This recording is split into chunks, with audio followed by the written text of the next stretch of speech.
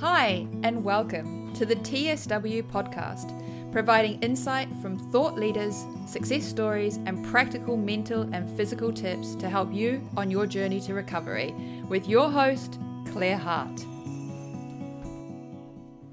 Hi everybody, welcome back to the TSW podcast. I'm your host, Claire Hart. So lovely to be back with you guys. I must apologise because I've been on a bit of an unplanned hiatus. I think life has just ended up getting really busy again in a super positive way, which has kind of distracted me from all skin type stuff, which is, a huge sign of healing in itself. So I'm really grateful for that. So yeah, I hope you are all doing really well. And as the weeks, months go past, life is starting to get back to normal for you guys as much as possible. For you who are early on your healing journey, I hope you'll find some really great gems of wisdom today in the session with Julie Greenberg, which I'm going to release. I probably recorded this about 3 or 4 months ago, so massive apologies to Dr. Greenberg that it's taken me so long to get to this point. Lots of stuff has been happening. We're renovating our house here, which is really cool, but quite intensive. I ran my first marathon. That was in honor of my dad who died last year, and felt really like a big step in kind of feeling like a different person, I suppose, like kind of acknowledging everything that had happened. And TSW is a huge part of that, to have my fitness back and to run a marathon and just feel really badass, for want of a better word. I feel really proud of myself. And actually, as I was running the marathon, thinking about what I've been through with my skin, and getting to this point where my health is back better than it's been before from a physical fitness perspective, I just felt really empowered. And I don't know if I hadn't been through TSW, whether I would feel that or be as driven as I am now. So, I know we talk a lot on the podcast about everybody's perspective and everybody's life, or how you view things, how all of that changes on the other side. I think that's an example for me of how far I've come. Like, I never thought a marathon would be possible for me, but having been through TSW, things are within our grasp. I think we all set kind of like a protective layer around ourselves, or thinking that's as far as I can go. I can't step past that. And actually TSW and getting through that, even when doctors or your family or friends are telling you not to and to keep using steroids, to prove to yourself you can do it and get to the other side, is so empowering, and so much good stuff can come from that. So I just wanted to share that with you. I've been on a couple of holidays, and my skin's been incredible, like really enjoying the sun and the sea. I've been going to the gym, and for the first time ever, not scratching in a gym session. And I've done that my whole life. Like, I would get sweaty and I would just rip my skin off, and I don't do that anymore. So, and I'm sure that probably resonates with a lot of you, where you just get hot, and like the feeling of sweat on your skin just makes you go into a bit of a flare. It's amazing to know that before, when I was using steroids, that would happen to me all the time, and now it doesn't. So, just amazing learnings. I had a fungal infection, which thankfully Louise King spotted on me. So I'm really grateful to Louise once again for helping me out on my journey. On my arms, my chest, also on my face. And it didn't look like normal fungal. Like, pictures you see of fungal, it kind of looks quite round and raised edges. Mine wasn't like that. There were some little patches that looked a tiny bit like that, but it wasn't really. So I ended up going on itraconazole, I believe the name is, and I did pretty much 2 weeks on that, and now take it once a month, just 2 tablets to keep it under control. Lots of Dead Sea salt baths, and I used just like an antifungal cream to spot patch little areas. So that's cleared up. And I think that's why my skin is looking as good as it is now. It's still not 100% perfect. I'm not going to lie to you. Around my mouth, still some little dry areas, but that's exactly where I used Protopic for a really long period of time. So I wonder if there's a correlation there between why just around my mouth is taking longer to heal. And then I also had some allergy tests done, and lo and behold, I am extremely allergic to cats, horses, trees and grass. So all of the things that I have around me all the time in the countryside. So amazing win there. So I've been recommended to go through it's like immunotherapy type treatment, where I believe what they do is give you a tiny little drop of these allergens underneath your tongue every day for like 6 months to see if that helps calm your system down. I haven't started that, but I keep you posted as and when I do. In the interim, I'm just taking a lot of antihistamine, which probably isn't a great thing either. But I guess the biggest symptom I have is we have this little cat with one eye that we got from the RSPCA. And my breathing is really bad around him if I don't take antihistamine. And all my life, I've been given asthma pumps and now Montelukast, which is like a tablet which is supposed to like stop any sort of asthma symptoms. But again, I kind of feel a bit like I shouldn't really be on these, because actually it's allergies and I need to just get control of my body getting a bit too excited around allergies rather than using asthma medications all the time, because it's kind of patching up the issue, right?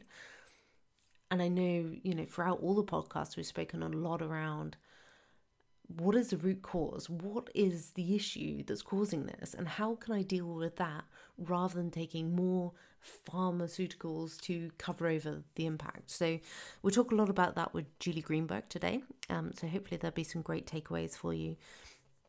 Just a little bit on Julie. So I found out about Julie from Jennifer Fugo, and I spoke to Jennifer probably, I think it was episode 3 of the podcast. If you haven't listened to that, go back, have a listen. She's absolutely fantastic and has treated so many patients, seen so many clients with TSW. So I really recommend listening to some of her recommendations. And Julie was on Jennifer's podcast, The Healthy Skin Show, and talked around TSW, her experience with TSW patients and clients, and some of the myths around TSW and licorice root, and how some people in the community thought that could act as a steroid replacement and could cause bad effects. So she kind of did some myth busting around that, which was really helpful. And Julie is a licensed naturopathic doctor and a registered herbalist, and she works in the States, and she specializes in integrative dermatology. Her passion really is around natural skincare, and in the way I was just talking, is really passionate about the fact that a lot of the chronic skin diseases that we're seeing today can be healed by evidence-based alternative treatments. So instead of reaching for the pharmaceuticals, what else can we do to adjust and treat the root cause? So in the episode today, we talk about adrenal insufficiency, which I am absolutely fascinated. Not only are we dealing with vasodilation on a huge scale when you go through TSW, but also what is the impact to your adrenal glands and therefore cortisol dysregulation and how that impacts insomnia. We talk about pH scale and bleach baths. We talk about Staph aureus and staph infections. We touch a little bit on fungal infections, but only lightly. And I'm hoping to get Jennifer back on the podcast to talk about fungal infections so that we can give you guys a little bit more detail around that, how to spot them, how to treat them, and how if you've been on immunosuppressants, you're actually a lot more susceptible to getting fungal infections. Okay, I think that's everything I need to tell you guys before we kick off. I want to give a massive shout out to Beth Davison.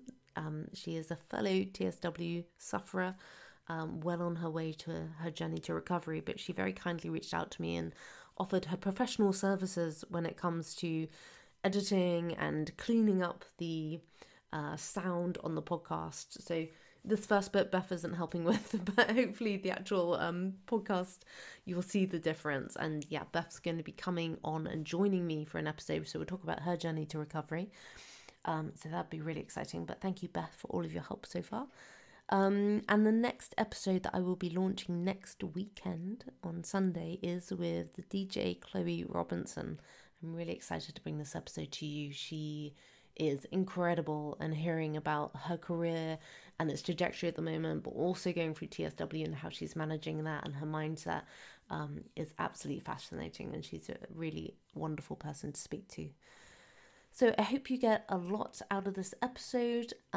Do reach out to Julie Greenberg, give her some love for giving us all of this amazing information. And yeah, let us know what you think. Please do subscribe to the podcast. And if you have any special requests, any guests you'd like to see on, or any topics you'd like covered, please do let me know. All right, thanks everybody. Take care.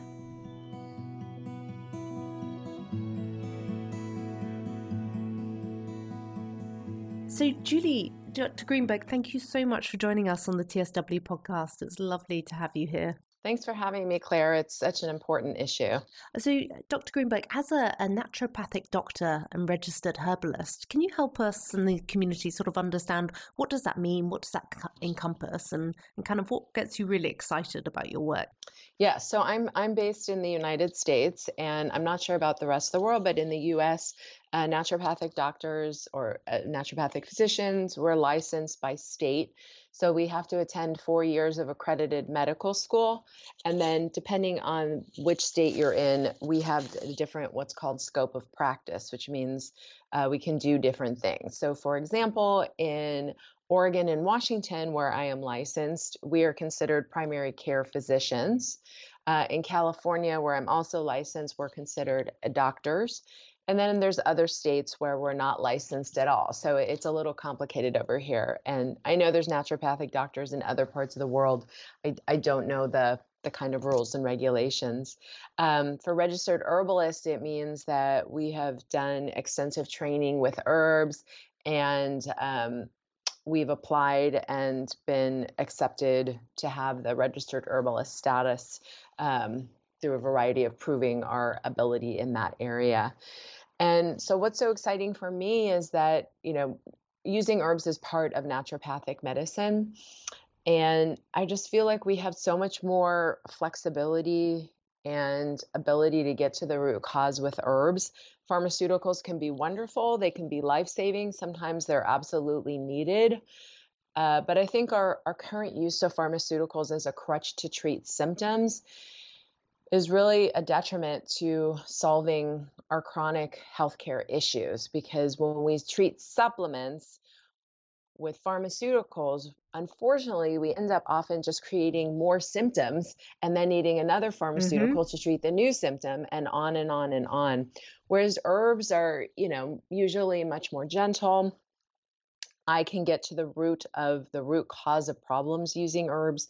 And so my goal is to ultimately not have people on herbs and supplements forevermore. And I think that's what's so exciting about herbs is being able to find and treat the root cause with them. Absolutely. And I love that. Particularly, completely right. And the older I'm getting, the more I'm realizing if you take pharmaceuticals, very often you'll end up having the side effects that you then need to go and take another pharmaceutical for, and you kind of want to step off that train as much as possible. Absolutely. So Dr. Greenberg, I found out about you via Jennifer Fugo's amazing podcast, The Healthy Skin Show, and she recommended that we have a conversation about TSW.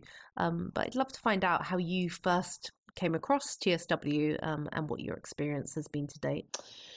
Yeah, I mean, I think I first came across it through patients, eczema patients who something looked a little bit different. And then, I feel like in the past few years, the concept of TSW has really gotten out, much more, both amongst consumers or patients as well as doctors. And then we realized there's a common thread through all this story, and it is not just topical steroids. So I always say this is a horribly named condition because we call it TSW, topical steroid withdrawal, but it's much more than that. I would say a high percentage of my patients, the kickoff to TSW is being prescribed a course of oral steroids like prednisone. And that is kind of what the body says, nope, too much, I'm done. But it's also more than just steroids, whether oral or topical, because there's drugs like Protopic, which is like tacrolimus, pimecrolimus, the calcineurin inhibitors, and Eucrisa, which is a PDE4 inhibitor. All of these drugs, are immunosuppressives. They're, again, suppressing symptoms, and they can all be part of the TSW picture. And we're actually finding, unfortunately, that sometimes people who switch to Protopic thinking they're doing the right thing, like, oh, I got to get off steroids, it can exacerbate and prolong TSW.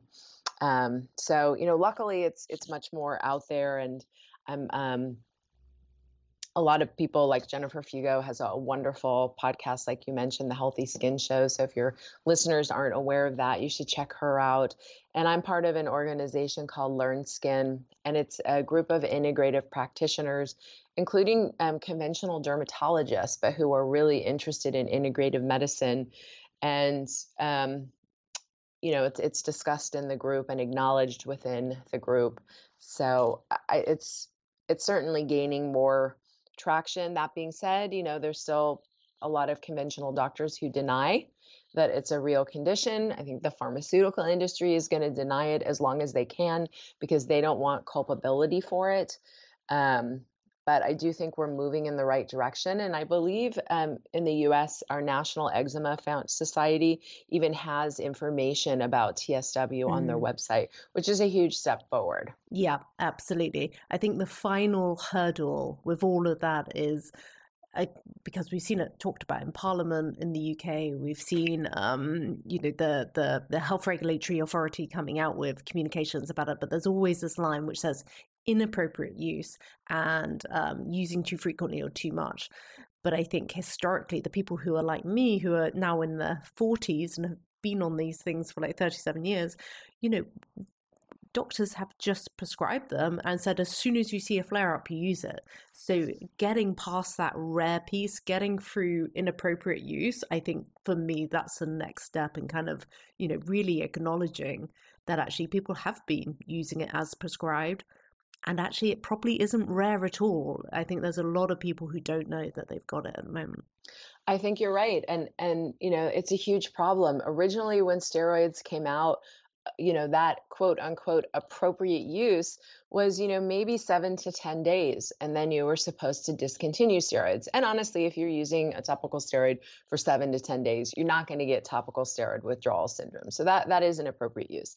But what happened over time is that, it wasn't working, and there were no other tools in the toolbox of dermatologists. So we started going up the ladder, and it was, well, let's use it more frequently. Let's use harsher steroids, because a steroid is not a steroid. We talk about them like, oh, it's one drug, but there's classes from class 7 to class 1, and there's a huge difference. So class 7 is the weakest, and that's like hydrocortisone.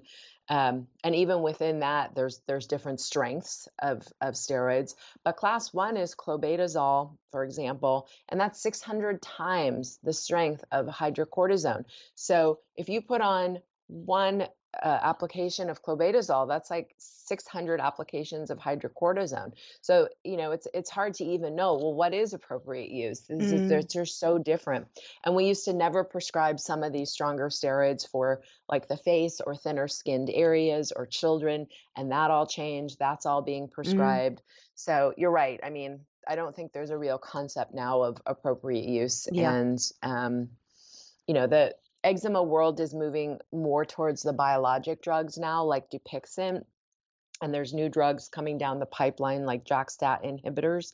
And so I think dermatologists are reacting to this information, as well as there's a lot of resistance that they're getting from patients and the parents of, pediatric patients, that people know, like, this can't be right. I don't want to be using steroids like this, but unfortunately, we're kind of moving to these biologics now, which are systemic immunosuppressants. And you're not going to go into TSW on them, but there's a whole host of other problems. Yeah, yeah. Yeah. Absolutely. So I'd love to talk a little bit about kind of in your opinion, what is happening physiologically in the body as we go through TSW, and how does that differ from what happens with eczema? Yes. So I'll start off by saying there is so much we really don't know about TSW still, because as we discussed at the beginning, it is not acknowledged as a real condition in the medical community. And by that, I mean, there's no, so in the States, we have things called ICD-10 codes, which is a diagnosis. There's no ICD-10 code for TSW, hence it doesn't officially exist. You can't diagnose and prescribe on it. And again, the pharmaceutical industry, it's not in their best interest to have it be a legitimate condition, because now they're going to be legally liable for it. And that's going to reduce sales and open up lawsuits. And so what all of this means that there's not really dollars being spent to research the disease. And so your question is an excellent one. And I wish I could now start where I usually start with conditions like eczema or psoriasis, spouting a bunch of cited research where we know here's the pathophysiology, here's what's happening in the body. But the truth is, with TSW, it's really more questions than answers at this point because of that, because there's no research. That being said, there are certain things that we know are happening. Topically, these drugs are called vasoconstrictors. And what that means is that they constrict or make the blood vessels, stay kind of closed. When we stop doing that, when we've done that for a long time and then we pull them off, we get something called vasodilation, which is where the blood vessels are then pop open. And I liken it to if there's a heavy coil and you have to put all your weight on that coil to keep it down. That's what the steroid is doing, and it's causing that vasoconstriction. And as soon as you let go of that coil, not only does the coil go back to its kind of normal state, it goes boing, right? And it will take all that stored energy and go up much higher than its steady state. And then it kind of goes up, down, up, down, up, down until it kind of works that energy out and goes back to its baseline.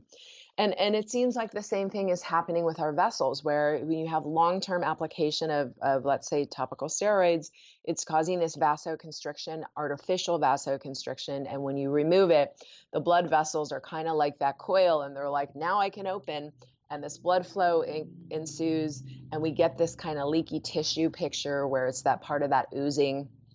And it takes a long time to sort it out. The other piece that we really do know is happening, although it's still kind of denied within the medical community, is what we call like an HP axis dysregulation. So when we think of cortisol, cortisol is mostly made in the adrenal glands, although there's now research that's showing that we do actually make cortisol in the skin.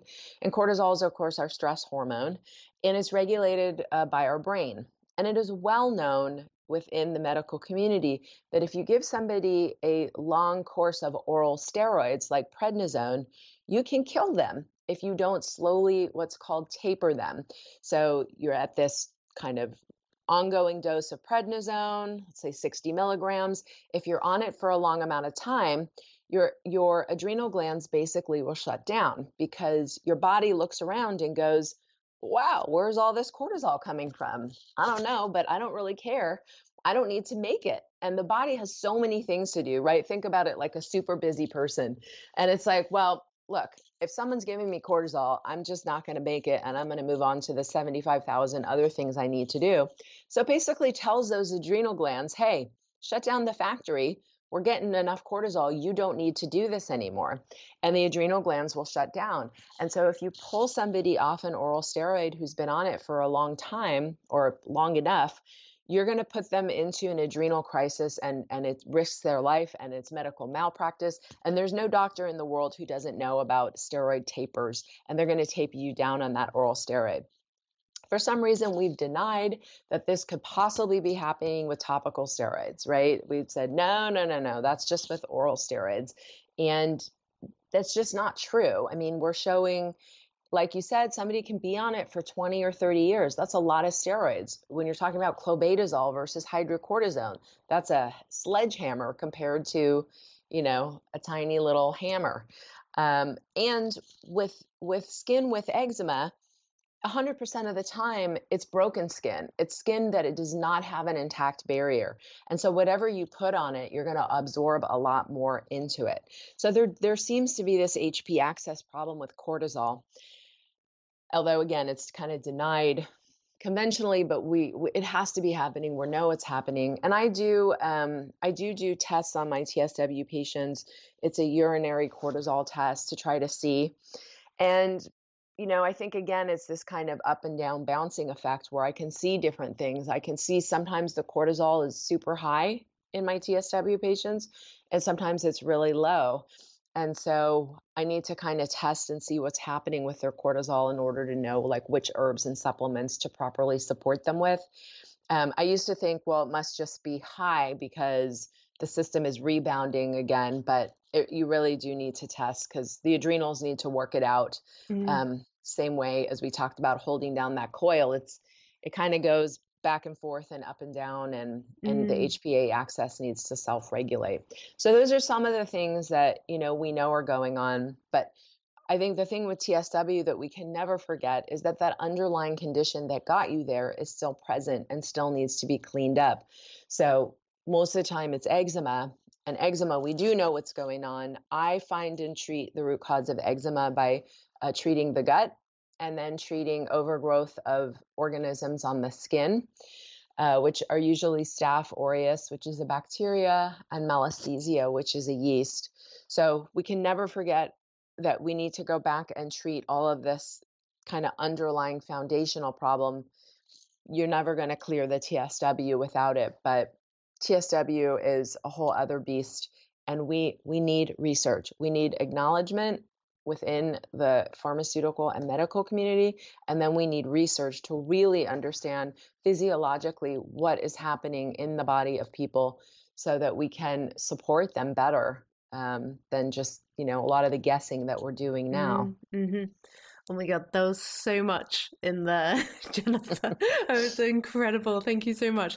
I'm just going to pick up on one point and then maybe cover some of the other ones as well as I go. So just coming back to the adrenal insufficiency, or what's happening with the adrenal glands after so much cortisol. One of the biggest symptoms that we're seeing in the community is insomnia and protracted insomnia, which, obviously you're going through the physical side, which is horrendous enough. But then when you can't sleep, so your skin's not healing, and it just psychologically, it's really difficult to handle. What do you believe that is linked because of the adrenal impact? And are there any protocols that you think could be beneficial to support that sort of adrenal recovery? Yeah, so absolutely. And that is part of why I like to test, because cortisol is what we call a diurnal hormone. That means that early in the morning, when we're still sleeping, our cortisol needs to start rising.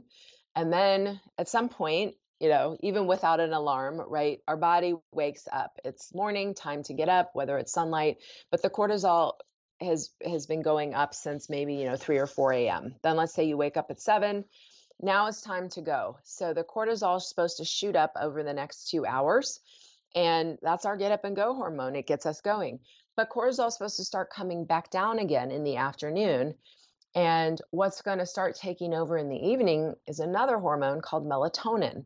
So cortisol needs to come back down to very low levels, and the melatonin needs to come up. And that's what's going to put us to sleep and give us that rest and repair overnight. And you can't heal from any problem that you're having without proper sleep. So it is kind of a double whammy to TSW.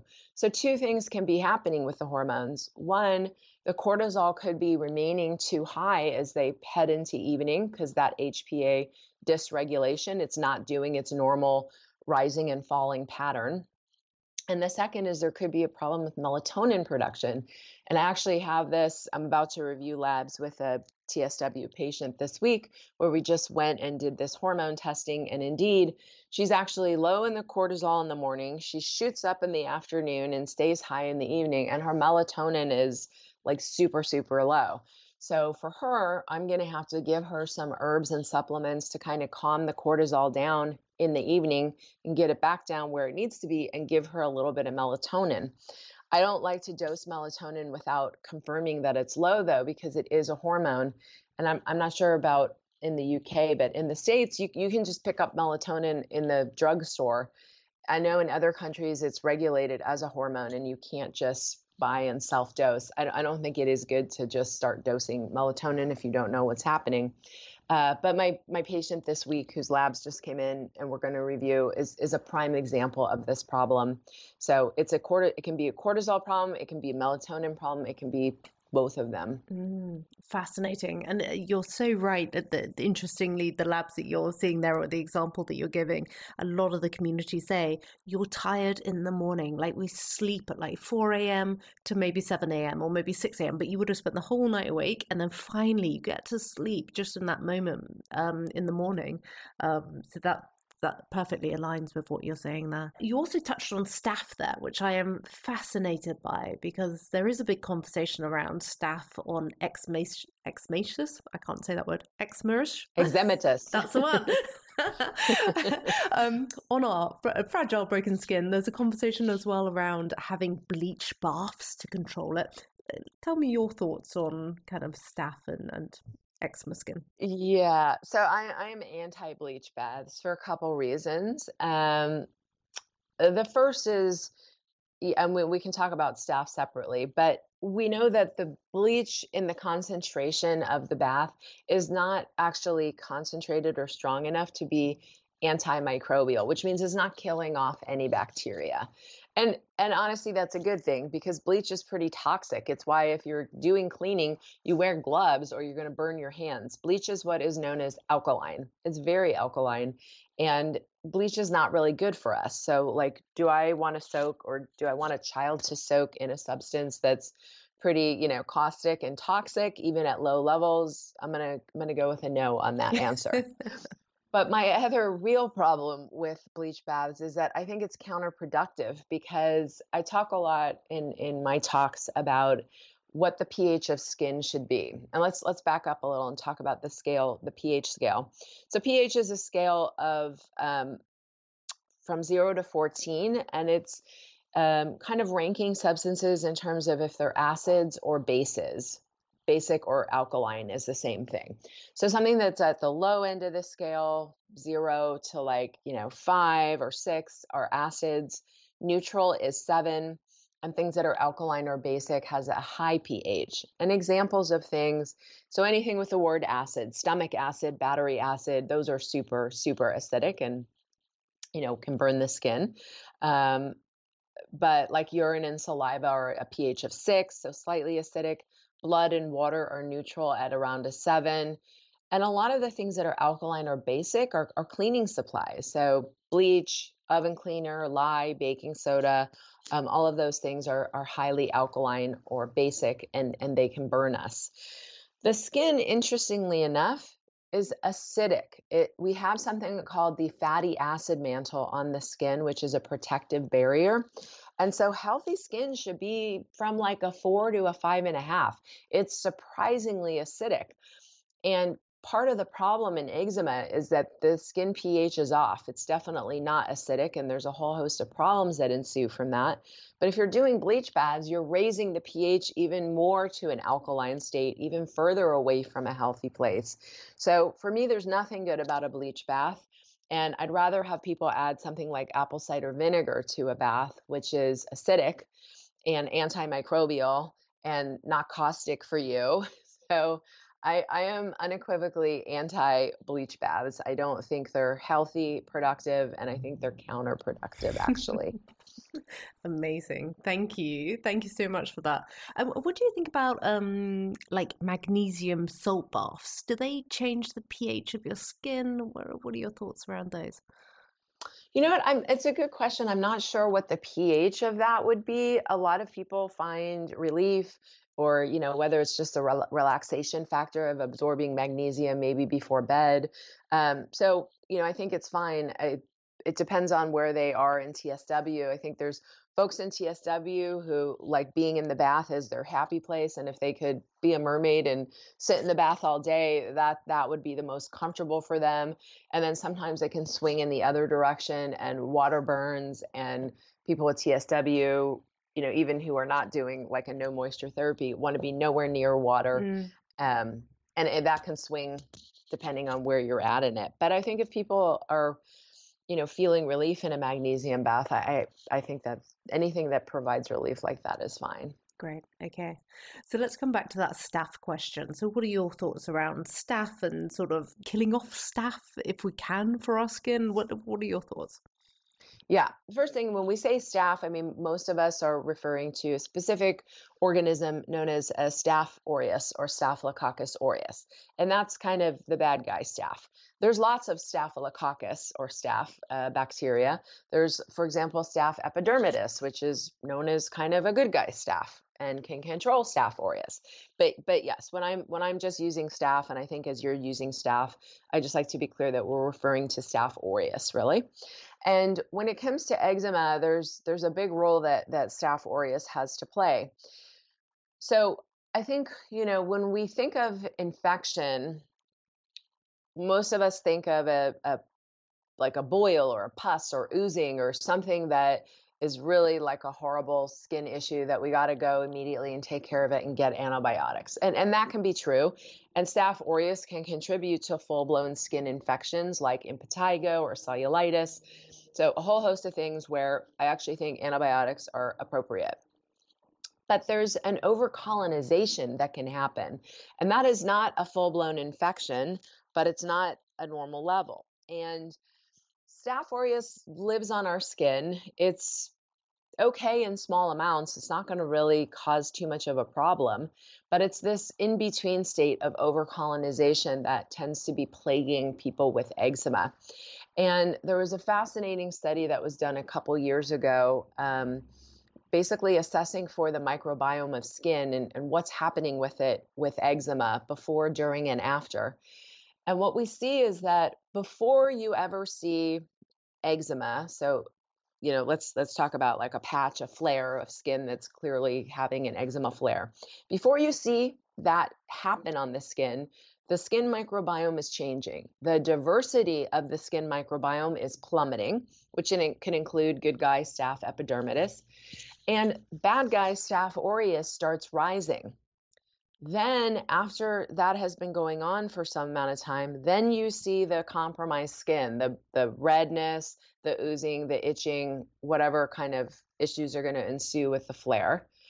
And it is not until the reverse starts happening that the skin clears. So before the skin clears, the Staph aureus needs to plummet again, and then diversity needs to come back up, and only then will the skin clear. So there is this overcolonization of Staph aureus.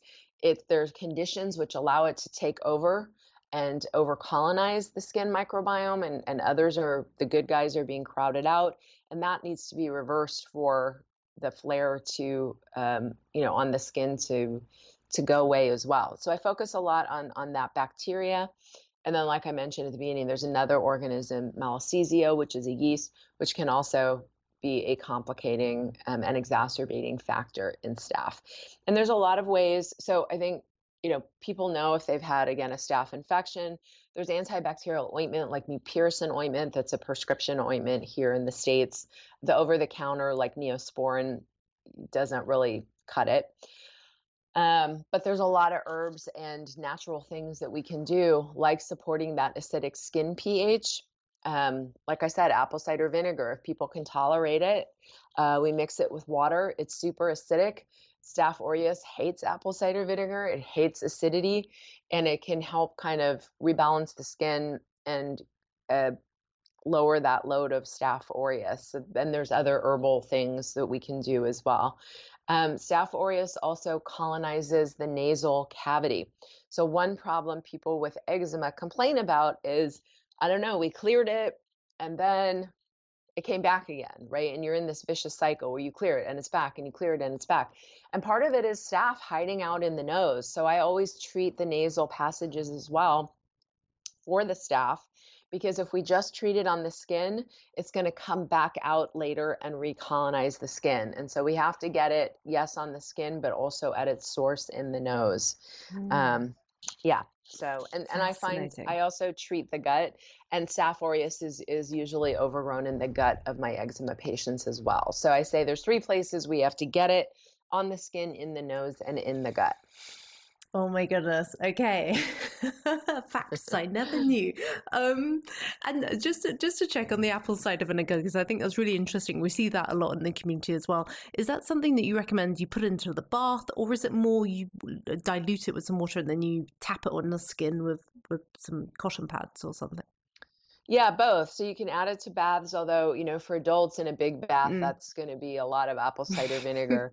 So, perhaps a more cost-effective way is to put it in a spray bottle. And it depends where the skin is at. You can try 50-50, so 50% apple cider vinegar, 50% water. But with really compromised skin, that is going to be pretty painful. So I tell people, start, at 80-20, 80% water, 20%, or 10-90, or wherever you need to. Now, adults can stand the sting because they can see once they start using the apple cider vinegar, it really moves their skin forward. So they're like, I don't care, I use it all day long. And at first it stung, but they're going to use it anyways. On infants and kids, there's no kind of discussing this with them. So if something stings or hurts, they're not going to use it. And a lot of times you cannot start with any dilution of apple cider vinegar with kids. So then I go to tea washes, where you can just brew a cup of tea, like green tea, black tea, or herbal tea, and wipe the skin. And also, for some reason, infants and kids don't tend to like the spray bottle. So there's something about that, like, psh, psh, and getting sprayed. So I usually do have parents wipe it on them with, as you said, like a cotton ball or something like that. But either of those are really great substances for skin. Tea is acidic, it's antimicrobial, and that is usually more tolerated for infants or kids. Or if, some adults, the skin is just so compromised, it's just apple cider vinegar is not going to happen until we actually improve it. Absolutely. And would you say for TSW, I mean, obviously the early months of TSW, I mean, really, I've seen people in awful states up until years, but would you recommend trying anything like that in the early stages of TSW, or, just let it do its thing? I think tea washes can be helpful. I mean, the problem with early stages of TSW and like a no moisture therapy is that the skin is probably going to crack and bleed at some point, and then you kind of open yourself up to infections. And if an infection comes in, you're going to have to use something. And a lot of people end up on oral antibiotics or stuff like that. And then that messes with the gut microbiome, and that kind of gets you even further away from, a resolution of all this. So I definitely don't want anyone to end up with a skin infection. And so whatever we can do topically, whether it's tea washes or very dilute apple cider vinegar, we'll want to avoid that. And I know it's conceptually hard with no moisture therapy, but you don't want to you have to stop no moisture therapy if you're getting skin infections. Yeah, thank you so much. So we spoke about gut dysbiosis there, and I think, in the community, we've seen some studies on probiotics and bits and pieces like that helping with skin, but nothing 100% concrete. And I think it can be really confusing when you go to, say, a health food shop to choose a probiotic, because there's so many different variants, and there's some that are better advertised than others. How do you have any guidance around probiotics and eczema and TSW? Or do you think actually there's not enough science there yet? Yeah, so it's a complicated question. And I think when we talk about probiotics, there's a couple of issues. We talk about it like this one organism, or like this group of probiotics, but it's kind of like antibiotics, right? There's certain antibiotics that you have to use for certain bacterial overgrowth. And if we just did a test where we picked just pick any antibiotic at any dose and then any skin infection, the results would show, antibiotics don't work. right? Because we know enough to know that no, there's specific antibiotics that address specific bacteria. That's what the job it does. So I think part of the problem with probiotics is that we're just like testing quote unquote probiotics against, diseases and things, and it's much more complicated than that, and we're going to need to drill down. But I also think it's more of a Western medicine approach of like, what's that probiotic, what's that strain of probiotic that I can take that's going to magically make all this go away. And it doesn't exist because eczema is a multifactorial complicated disease. Like, we won't even deal with like how complicated TSW is. Eczema is complicated, and so my treatment protocols, for example, are quite robust, orally and topically. There's a lot of different things that we're trying to address. And it's why I do that gut microbiome testing, because no probiotics is going to fix all those issues in the gut. There is a pattern I see in eczema patients. I call it my eczema gut now. After hundreds of these labs, there's 3 kind of overgrowths that I see and 3 lack or problems that basically equate to a leaky gut. But each person with eczema is an individual, and there's different things happening in their gut. So I need to treat all of the issues in their gut to rebalance things. And while probiotics can be a good supporting part of a plan, they're never going to go fix all of that dysfunction. Because part of it is you have to kill off the pathogenic organisms like Staph aureus. So, I do prescribe probiotics standard as part of my eczema protocols, but that alone is never going to fix the problem. And I do prescribe different probiotics to different age groups. There's lots of different types of probiotics, as we kind of alluded to in the beginning, and not every type works for every person. But yeah, I still think there's this concept of like, okay, what's that one probiotic? It's like that. I hear from people, well, I think it's the food. What's the one food I can cut out to make the eczema go away? It's not the food. That's not driving it. And it's not going to fix it just to cut out like every food on the planet. So you got to really get at it from this holistic approach and go correct the gut microbiome and the skin microbiome. That's the heart of the problem. Amazing. Thank you. That makes so much sense. So basically, individual testing for your individual circumstance and then probiotics to meet those needs. Okay, so just sneaking in a final question, I think. So obviously we're painfully aware that really time is the only thing that heals TSW, but there are some supporting things that we can do to help our systems whilst we're going through it. What would your recommendations be for that?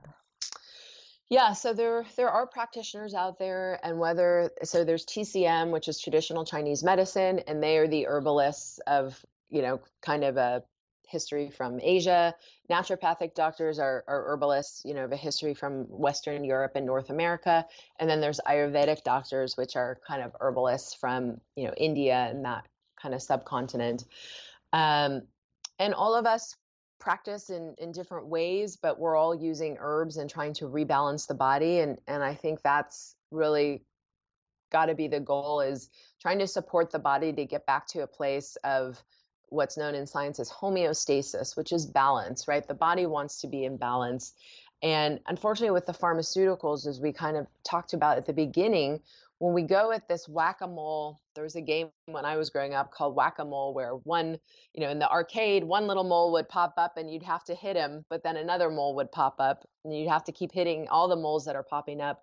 And when we're using pharmaceuticals, it's like playing whack-a-mole with the symptoms and not addressing the root cause. So I think people need to find practitioners, whatever their kind of, method, that understand that throwing pharmaceuticals and playing, symptom whack-a-mole is not going to ultimately get them anywhere.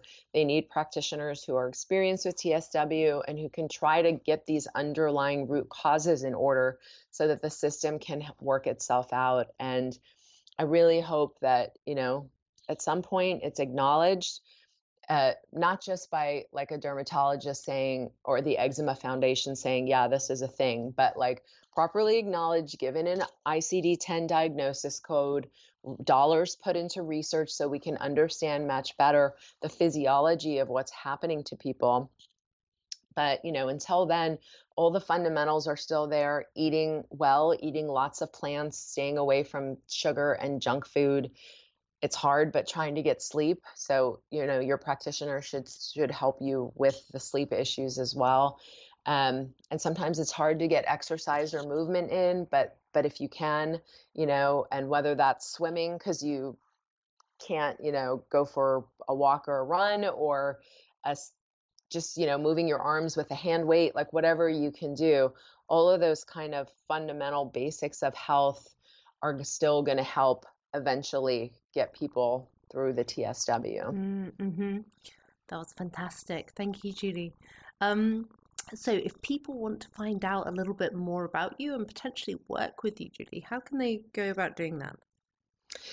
Yeah, so like I said, unfortunately, I'm only a licensed naturopathic doctor in California, Oregon, or Washington. So patients have to live in one of those 3 states because I have to see patients every 2 to 3 months for follow-up. We move through different protocols, so I don't allow people to fly in for visits because it doesn't really work well.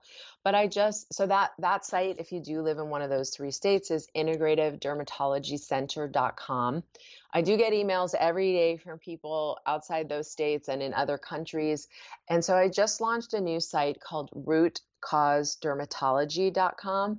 And there are courses on there you can take. I don't have a TSW specific course yet, partially because I'm waiting for some of this really good research to come out, hopefully. But I do have a course on eczema, and it will really explain and tie together. It's over an hour lecture with slides, all of this information. It's an extended version of a presentation that my patients get. And I think it really helps to explain what at least was driving the eczema and how, to understand what was going on there and what perpetuated it for so many years. And then if people, have watched that video and are looking for a practitioner who can maybe help guide them through, people can contact me, and, I'll do my best. There still aren't a lot of practitioners who do this. I'm hopefully going to launch a course next year to train other practitioners because we need people out there using natural things to help people get through this. But yeah, they can check out Root Cause Dermatology and at least take the eczema course for now. Amazing. Thank you so much. I will add that to the show notes and some of the other resources that we spoke about. And Julie, I know you mentioned before some eczema videos. Are they part of the Root Cause Dermatology that we can link to, or are they something else? Yeah. So there are different courses, and there's a course on eczema. So Okay. That would be the most usually appropriate for a TSW patient. I mean, there's other topics on there. There's a psoriasis course. There's seborrheic dermatitis or malassezia, which we didn't really talk about, but that's in the eczema course as well. Hair loss and some other courses on there as well. Fantastic. Okay, brilliant. Thank you so much. I will also link to the other podcasts that you've done with Jennifer, and also you did a video with Itzan. So I'll link all of those so everybody can explore the other resources that are available with you. Thank you so much. I really appreciate your time today. And yeah, glad I got to speak to you.